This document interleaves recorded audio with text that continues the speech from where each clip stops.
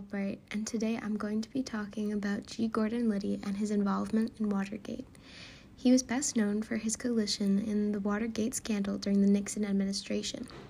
In 1973, he was convicted for his role in the conspiracy to burglarize and bug the Democratic Party's headquarters at the Watergate office complex in Washington, D.C., infamously known as the Watergate scandal. But he was also a former FBI agent, soldier, lawyer, father, talk show host, actor, aircraft pilot, politician, public speaker, and author. Born in Brooklyn, New York on November 30th, 1930, G. Gordon Liddy was the son of Maria A. Liddy and Sylvester J. Liddy. His father, Sylvester, was a lawyer and the mayor of West Caldwell, New Jersey. G. Gordon was named after his father's mentor, George Gordon Battle. Battle was known as one of New York City's outstanding lawyers. Liddy's respect for law and order was partially instilled in him by his uncle Ray Abbacido, who was a career agent with the FBI. Gordon was always talking about his uncle being an FBI agent. Thomas Hedden, a friend who lived around the corner from Liddy, said, "Those were the days when it was an FBI associated with the rip-roaring days of John Dillinger, of G-men capturing public enemies, and it was quite a thing for Gordon, as it would have been for all of us, to have an uncle who was a G-man." Liddy was athletic, a good student, devoted churchgoer, and very tenuous. One time, when playing a game called Soldier in the Woods with friends, it began to rain, and others quit and took cover, but Liddy continued hiding and searching to complete the mission.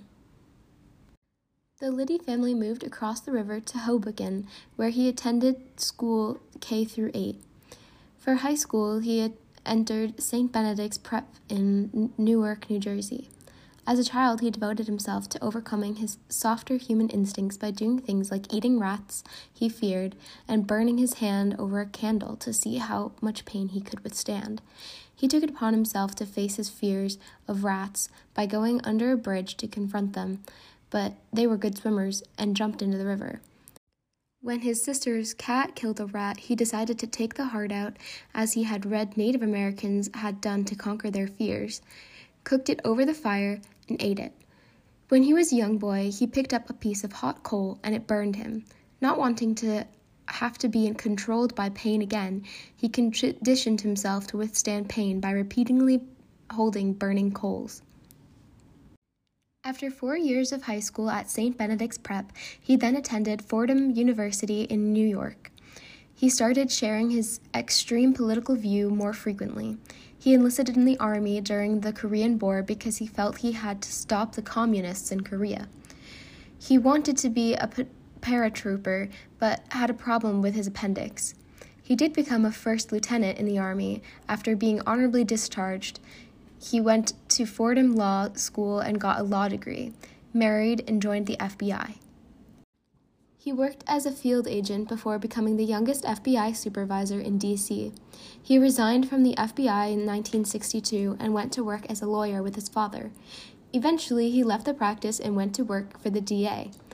A few of the things during his years as a prosecutor that he was remembered for were several drug raids and shooting a revolver with blanks in a courtroom. In 1970, he was an aide to Domestic Affairs Advisor in the Executive Office of the President.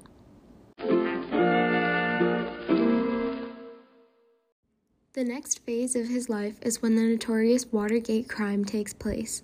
Liddy was appointed to the committee to re-elect the president.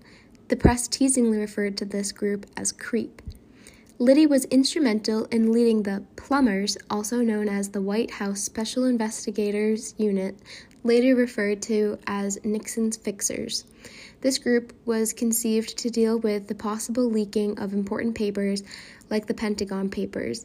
The name the Plumbers was created when one of the men on the team, David Young, arrived at his grandmother's on Thanksgiving, and she asked, "What do you do at the White House?" And he replied, "I'm helping the president stop some leaks." And she exclaimed, "Oh, you're a plumber." Young Howard Hunt and G. Gordon Liddy called themselves the Plumbers, and the name stuck. During Liddy's time on the committee to re-elect the president, Attorney General John Mitchell approved the creation of ideas of espionage and many crazy schemes to embarrass the Democratic opposition. These plots were titled Gemstone. Some of the ideas included kidnapping anti-war protesters and taking them to Mexico while Republican National Convention, which was in San Diego. Other plots proposed was taking a Democratic campaign officials to the houseboat and secretly photographing them with prostitutes. Some of his ideas were dismissed, and a few were approved, including breaking into a psychiatric's office because Ellsberg had given Pentagon Papers to the New York Times. Then, of course, the infamous break-in to the Democratic National Committee offices in the Watergate complex. In May of 1962, Liddy's team, frequently called the Cubans, broke into the Democratic National Headquarters. They set out to take photos and set bugs and wire traps for staff, but the devices did not work properly. So the group returned to the Watergate complex on June 17, 1972. They broke in but were quickly discovered in the building when a security guard noticed the lock on a door covered with tape. He contacted the police, and they sent over some officers that were in plain clothing.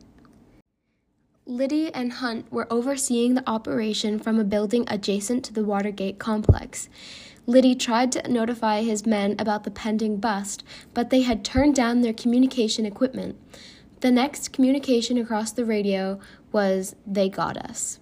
So Liddy and Hunt quickly packed up what equipment they could, exited the building, and walked past all the police cars swimming the area.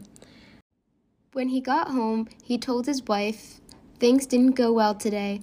I think I'm going to have to go to jail." He then went to sleep. He went to work the next day and shredded all his incriminating documents, which included $1,300 bills with incriminating serial numbers. He put them between sheets of paper so people in the office didn't think he lost his mind.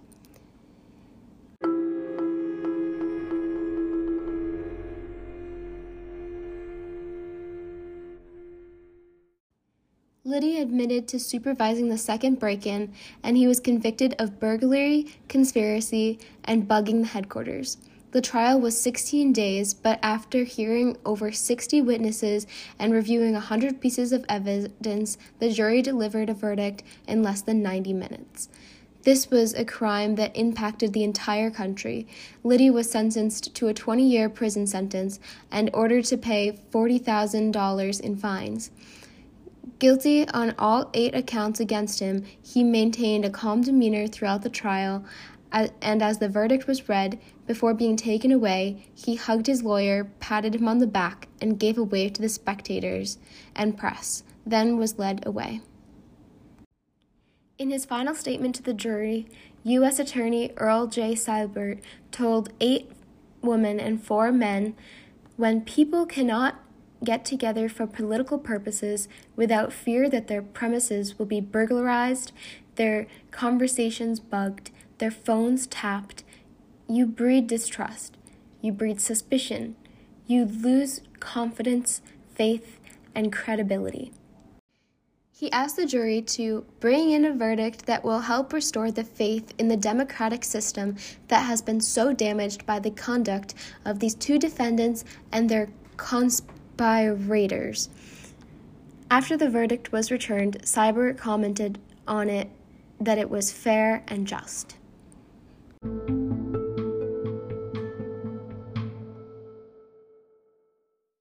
Why was this crime so popularized and high profile?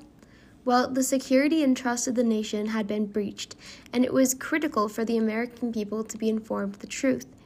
Freedom of the press is what led to the full disclosure of the entire Watergate scandal.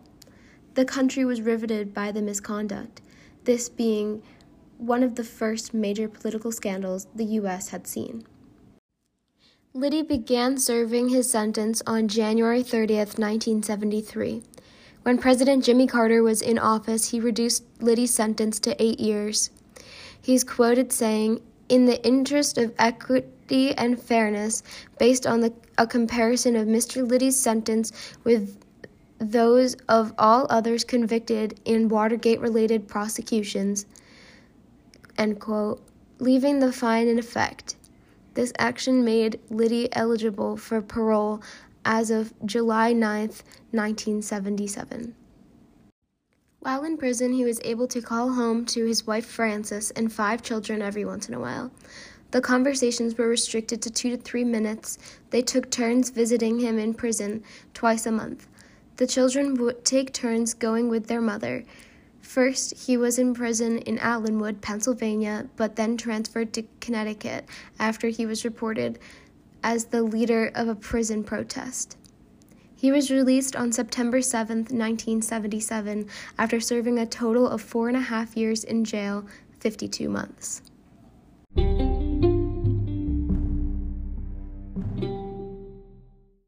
The Watergate scandal, and in particular Liddy's involvement, has been told in many ways. After release from prison, Liddy published an autobiography named Will. It sold more than 1 million copies and was also made into a television movie. He went on the college circuit and was a highly sought-out speaker. A documentary was made about the controversial lectures. Liddy's part in the scandal was also the subject of a British documentary for its series named Watergate.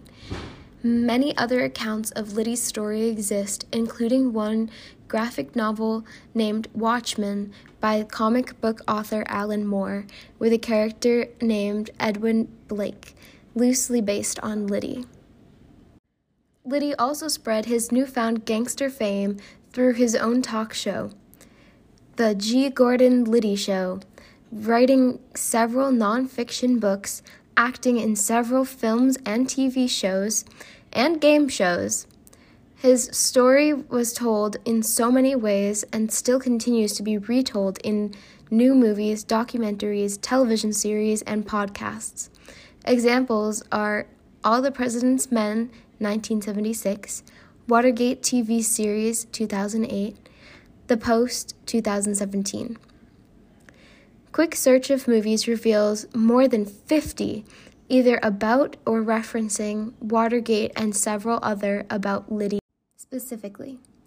This high-profile crime that intrigued millions of Americans 50 years ago and into the next century will continue to be devoured content about the, quote, greatest political scandal in American history, said BBC author William E. Schmidt. In the 1970s, it was consumed by Americans watching tiny black and white televisions and reading hefty daily newspapers. And now, in 2021, it's indulged by a global audience with many kinds of media, such as 30-second video clips, vlogs, podcasts, and movies on 70-inch color televisions. But regardless of the delivery, humans are intrigued by the story and descent of corruption at the highest level. I had heard about the Watergate scandal in pop culture movies such as Forrest Gump, and I knew a little bit about Nixon, but I didn't know it was that corrupt and complex. I thought it was interesting how the press had such a big part of the investigation and how they put their lives on the line. I really thought it was interesting how it mirrored recent political situations. I wasn't completely surprised because politics are always corrupt, and it was interesting how far they went to cover it up. I was surprised that Nixon still thinks he wasn't in the wrong. He said in a 1977 interview with David Frost, "Well, when the president does it, that means it's not illegal." In my opinion, no one is truly exempt from laws, but when given such a large amount of power, it can feel that way. Feeling untouchable can cause people to do outrageously corrupt activities. Nixon and a few other presidents come to mind. I just hope the U.S.'s future doesn't include any more similar characters.